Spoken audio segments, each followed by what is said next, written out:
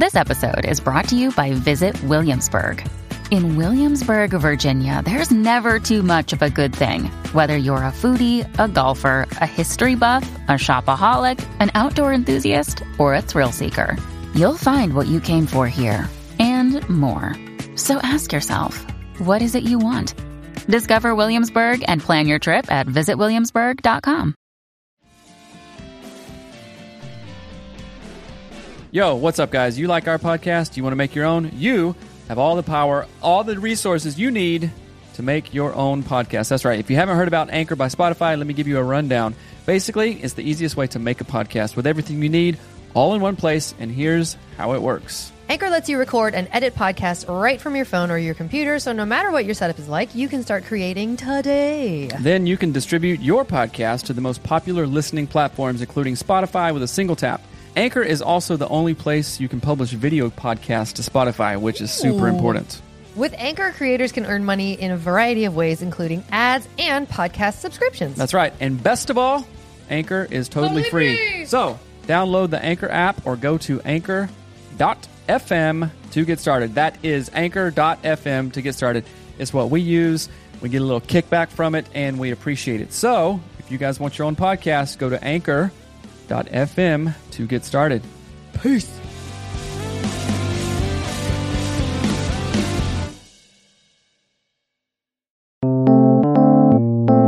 Hello and welcome to the Anatomy of Marriage podcast. I'm your host, Melanie Studley. Good morning. My name is Seth Studley. I'm a licensed marriage and family therapist, and welcome to day 30 of AOM Q&A. Today we're going to talk about my husband is condescending, I don't know what I like sexually, and I have been a B word all day. If you're new here, welcome. We have over 200 shows covering all sorts of marriage topics and relationship things, including our own journey of almost getting divorced. You can check all of those out in our older seasons. That's right. And as a licensed marriage and family therapist, please do not substitute this podcast or anything like this for actual therapy. Go seek help if you need it. And we're glad that you're here. But before we jump in, we're going to get a shout out to our sponsor, Audible.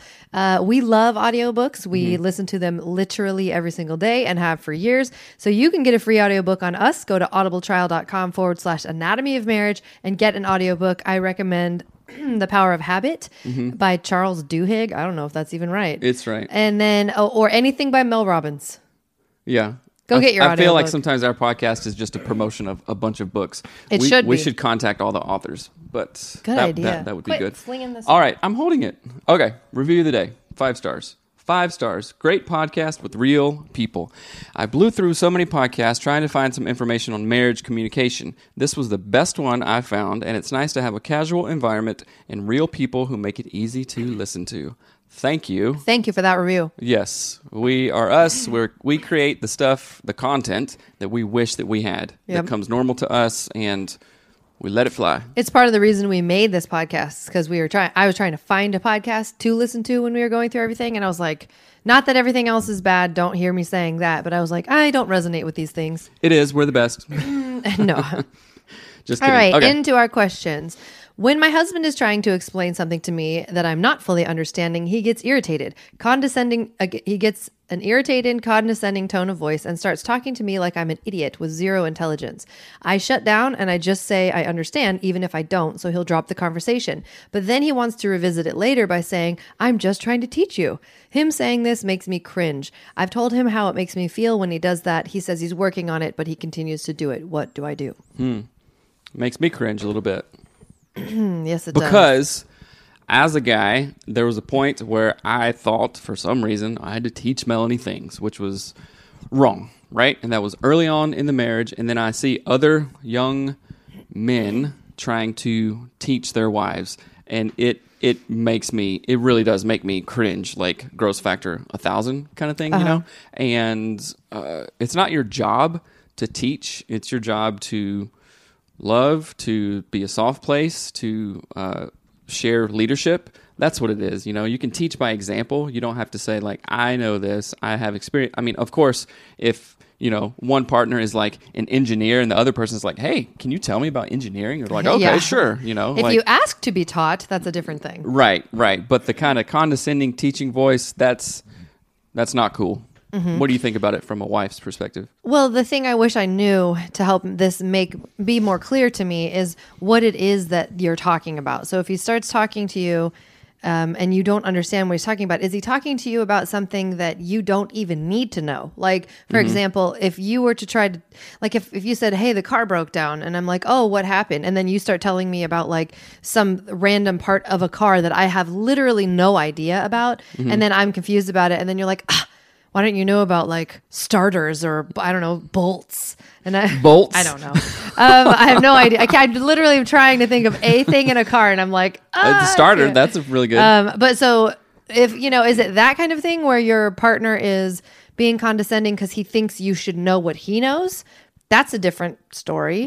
But I do think because in the first few years of our marriage, you were condescending because you were actually saying, Melanie doesn't know about this. I am going to teach her, Right. which I don't know why, and it was weird and it wasn't I don't very know. loving. I think culturally, men have some sort of cultural thing that we think, oh, we have to teach them. Because I think, okay, when you are able to teach somebody something, you feel good about yourself because you're like sharing knowledge and you think that you're doing something good sometimes. I mean, sure, teachers and people that teach things, they are doing good if the student wants to learn. But then there's this other kind of like self-righteous, I'm better than you, like, oh, you don't know this, let me hold your hand and walk you through this, which is, that reflects something on the other person, right? Yeah. Maybe some insecurity, maybe some complex or whatever, which, Yeah. like I said before, I had it too. So Yeah, I do. One of the things I wanted to say, what's the internet I don't know. doing? It's reconnecting. One of the things that I wanted to say, though, that I think is really important in this conversation is that beyond so let's start with that. What is the thing that your husband is trying to, quote, teach you about? And why do you need to know it, right? So is it like he's just being weird and teaching you about stuff that he's an expert in so he can feel superior? Let's not do that. But then the second part is, which I think is really important to understand, everybody learns differently, right? There are kinesthetic learners. There are people who read and they learn that way. But when we don't acknowledge that, when we do things and we talk about teaching and learning something new, we don't acknowledge that people learn differently, then we essentially like are beating a dead horse, if that makes sense, right? So that's why I use analogies constantly. That's why my analogies are never the same, because everybody learns differently. Something that has to do with like, I'd explain something like a tightrope, or I explain it like the ocean. This is going to resonate with maybe a dude, and this thing's going to resonate with some lady, and this other thing's going to resonate with someone who's divorced. So I'm perpetually trying to throw out analogies that are different all the time because of the fact that everybody learns differently. That's my way to try to respect learning styles, right? What I think is disrespectful, even in the sort of the academic community right now, or it's changing, but the fact that they thought textbooks were the only way people could learn.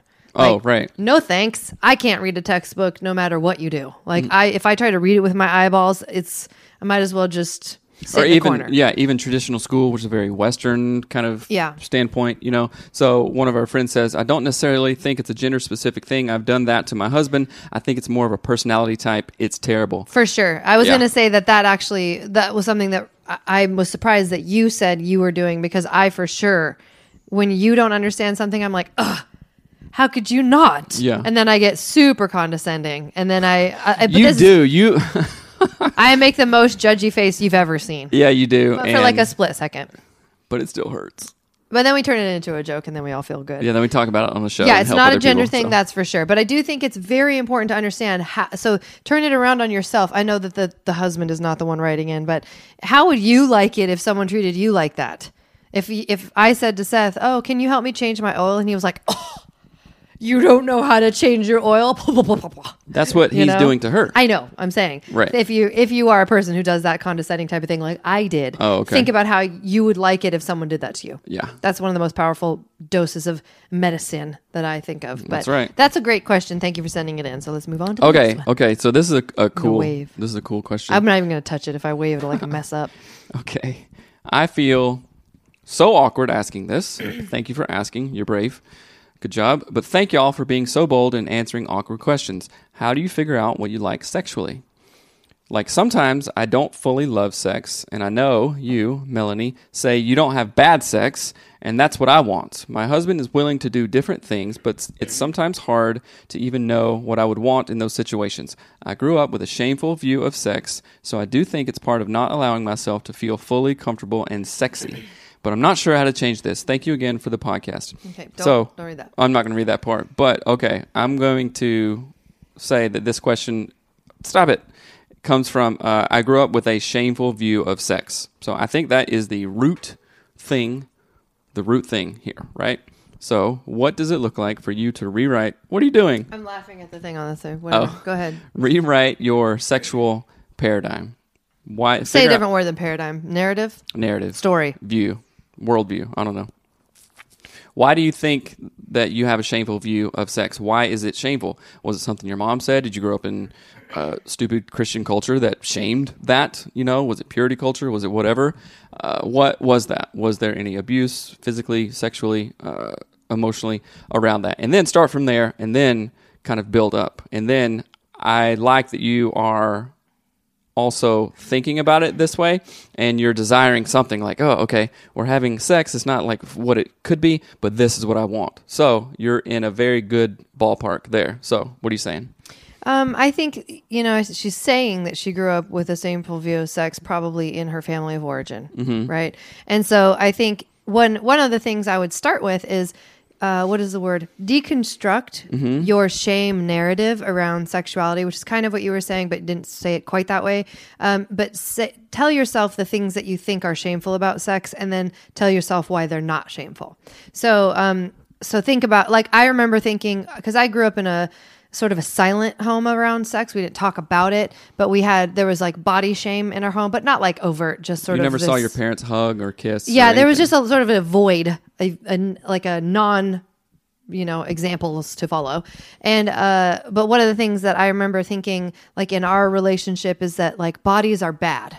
Just they're gross, they're hide them, make fun of them, just every time you see one, right? So I have to tell myself, why do I actually feel that way? And then I have to retell myself, no, they're good, look what they can do. And a lot of that came from having kids. A lot of the like re-parenting around sexual not shame was when we had kids, because I was like, I can make a human. I guess my body's not terrible. Right. And so I started changing my sort of personal narrative about shame around my own body, which then changed my shame around sexuality, if that makes sense. But then the second thing, the thing I thought was really important to talk about. Hey, Hattie, hold on. We're filming. Go out, babe. Shut the Close door. the door.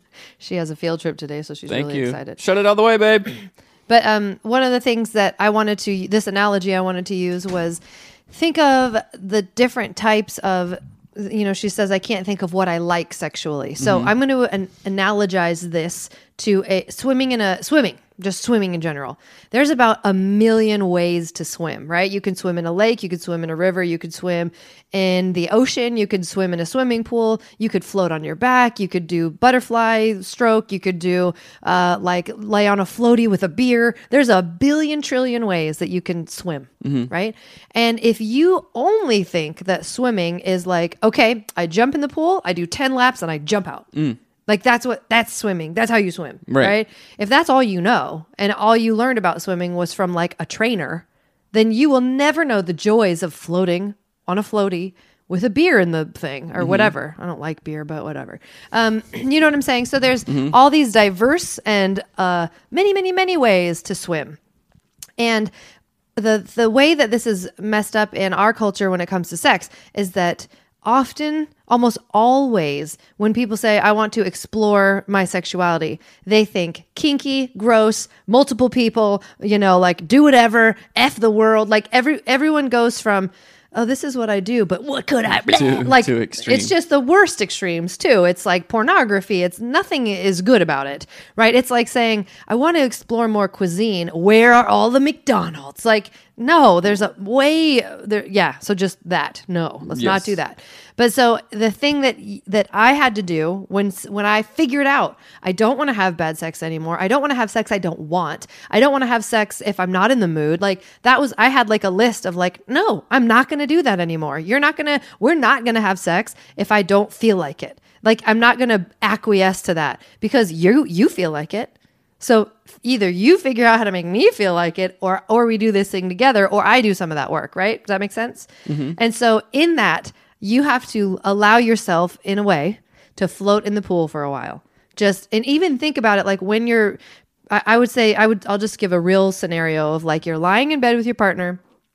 You have, the mood is set in the sense that it's calm, you feel relaxed, you have like a fan on so it's not loud, you're not hearing kids, all that stuff. You are in the zone to relate to your partner. Mm-hmm. And then you talk about what you want sexually, but you don't think McDonald's, Burger King, all the things, pornography, wiener, everywhere. You don't do that. Wiener? I don't know. You don't do that. You think sort of from the floating in the swimming pool perspective. You think, okay, there's a million ways to swim in a pool. What sounds really cool to me? I would love, so here's a good example. I love snorkeling. There's one place in Maui. It's like a reserve where you can snorkel and it's amazing. That's what I want. What is it about that I like? Mm-hmm. Then you think about it and you talk about it. Maybe you just do this with yourself and talk about it with yourself, but you have to kind of like ratchet down from what culture thinks knowing yourself sexually is. Go calm yourself down, think about it differently and reframe it and then create what you want. Know what you want first. What I'm thinking is don't compare. Like, oh, okay, well, what do I like? Well, what have I seen in the movies or media or anything like that? And if we do that, we're like, oh, geez, well, I don't want to do that. That's too crazy. But there's no like happy medium in there. So how can you think about it? So don't compare. Just like be truthful with your partner. Like, hey, I was thinking about trying this. And then you try something. I don't know, a position or a move or a thing or a place or what you're wearing or whatever. And then just try it. It's like, oh, okay. Did that really turn on my accelerators? Did that really, I don't know, get me going? Or did that was like, oh, that's not so cool. And then do you feel comfortable saying, oh, that's not so cool to do? Yeah. So, hold on. Our video is messing up. Why don't you start it over? Maybe just end that one and then come back. Thank you. Sorry about that. We're going to do something with our Facebook video, I think. But so can you continue? Yeah.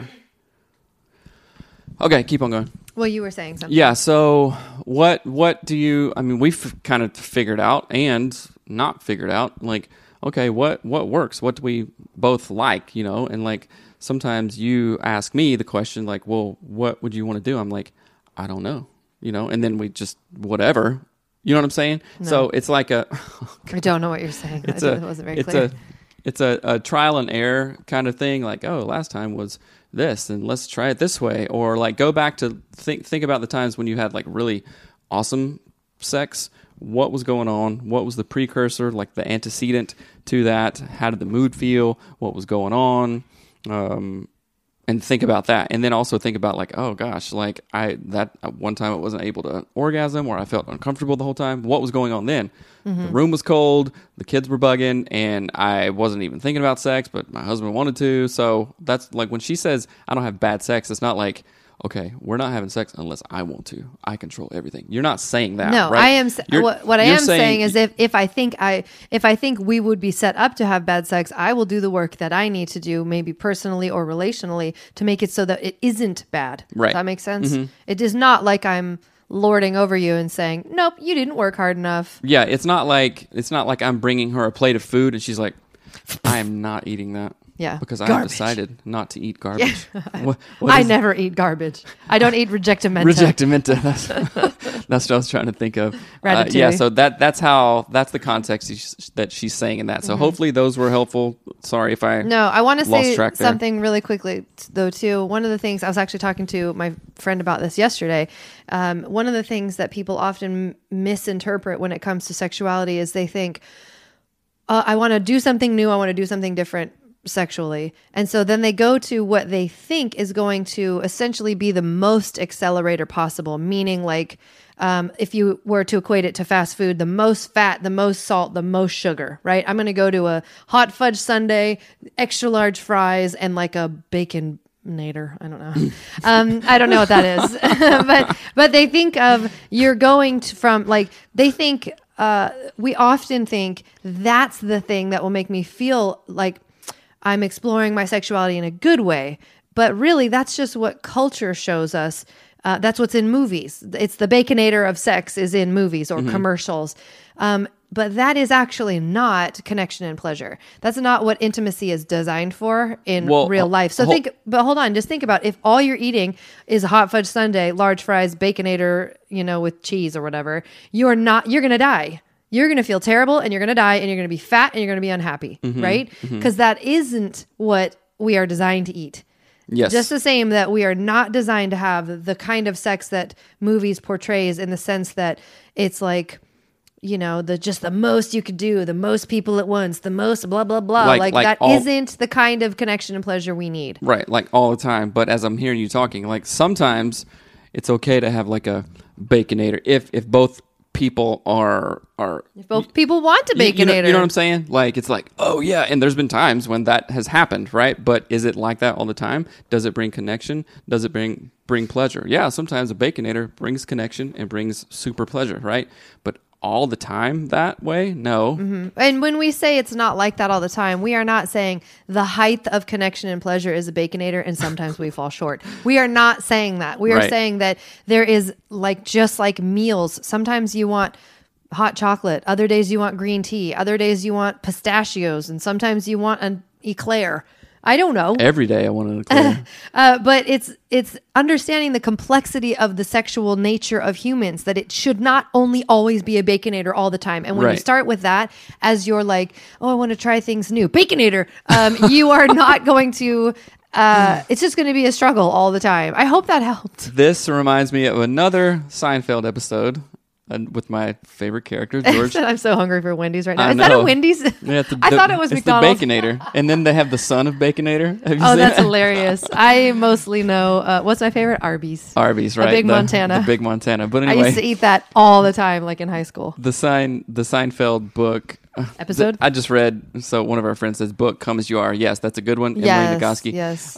When he brings cured meats into the bedroom. That's so funny. And like the sensual The most pleasures sensual of cured meats is pastrami or something. So you heard it here. Baconator sex, sometimes, not all the time. Someone in our comments suggested read the book Come As You Are by Emily Nagoski. Yes, please go get that on Audible. You can get it at audibletrial.com/anatomy of marriage for free. So check that book out. Is really great for understanding your own sexuality in a more complex way. Yes. We're going to have to come back to that one. No, we're not. It's not a question. Okay. So I'm going to read something. This is from the women's group and I got permission to share it. And I'm going to show you why I wanted to read this to you for a reason, so you should join the groups. So it says, wow, I have been a complete and total B word today. What the heck is wrong with me? Exhaustion, that's what. I have not slept well in weeks. I've been so moody and angry about every last thing. My husband is irritating the crap out of me. How do you guys handle interactions with your husbands when you're snappy about every last thing he does?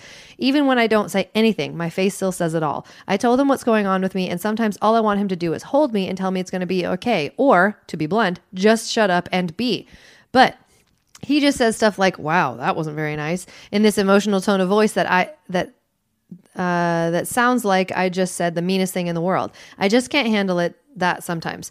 Why can't he just understand that I'm exhausted and help me by not starting arguments, by saying that, or even offering to put the baby to sleep so I can go to sleep early? I know it's okay for men to be emotional, and I'm not saying he can't be, but sometimes he's just too emotional for me to handle, and I'm not very nice about it. And then it does like a emoji, and it says, sorry for the rant.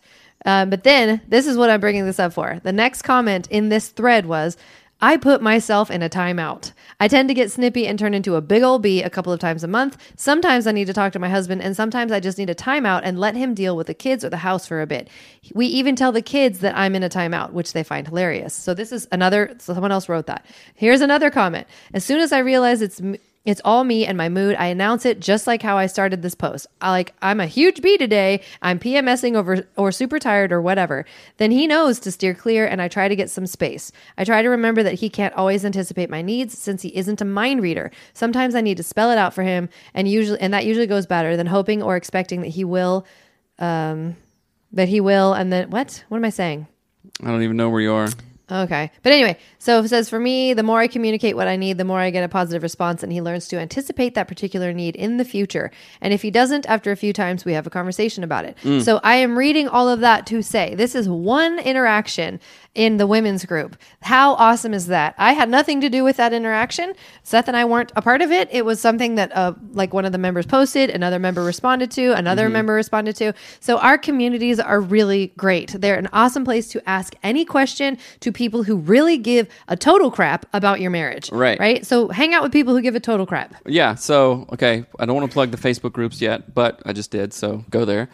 I like that. That is awesome. I love it in the men's group when I read a thread and then boom, boom, boom, boom, boom, all these dude answers of like cogent, helpful input happens. And it's great. It's not like, oh, dude, your wife sucks too. Yeah, blah, blah, blah. Yeah. All this stuff. It's not like a whatever. It's good support, right? Yes. And that is exactly what we need. And, okay, I like it I would love it if you would announce like, hey, I'm just not feeling it today. I do that sometimes. Sometimes, but it's really helpful when you do, because we've had arguments when I'm like, what's going on? You're like, can I just be? I'm like, yeah, you can, but you're You think kinda I being ever talk rude. to you that? Can I just be? I do not. I have never done that to him. Just FYI. That's what it's like in my mind. Yeah, so. it is. Never comes out of my Right. mouth that way. Anyway, sometimes it does. But anyway, I like the idea of being emotionally forward in that way. Forthright, right. I was listening to a book, and it was talking about Russian culture. Like, Oh, yeah. Just Yeah. kind of stereotypical Russian culture. That's the art, the And- subtle art of not giving an F. Right. And it was like, yeah, Russia was so different, and it was the author lived there because everyone is so forthright, and that's just how it is. tell you exactly what they You know, feel. just like, you don't get your feelings hurt. It's like, do a Russian accent. I like you.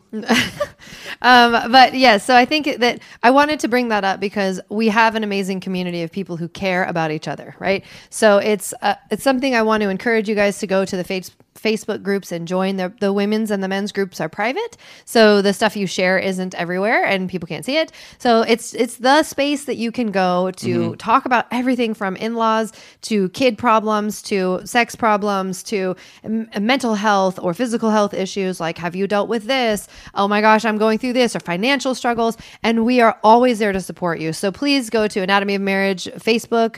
I don't even know what the URL is, but you can find it. Yeah, just there's men's and women's groups, and you can join those. So. That's right. Okay, guys, go and rate and review the show, please.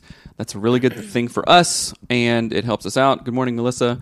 And we'll read your review on the show, which is always really fun. Yeah, which is fun. Also, please remember to email your questions. No questions are off limits. We Yes. will answer them and help you any way that we can by sharing our story and giving a therapist perspective. So, all right. Anything else? Nope. Thank you so much for joining us today. Have Happy- a fun and amazing day. Yep. I'm going to chaperone a field trip to a rocky beach in Washington. That's So right. I'm going to be busy. Happy Friday. Love you guys. See ya.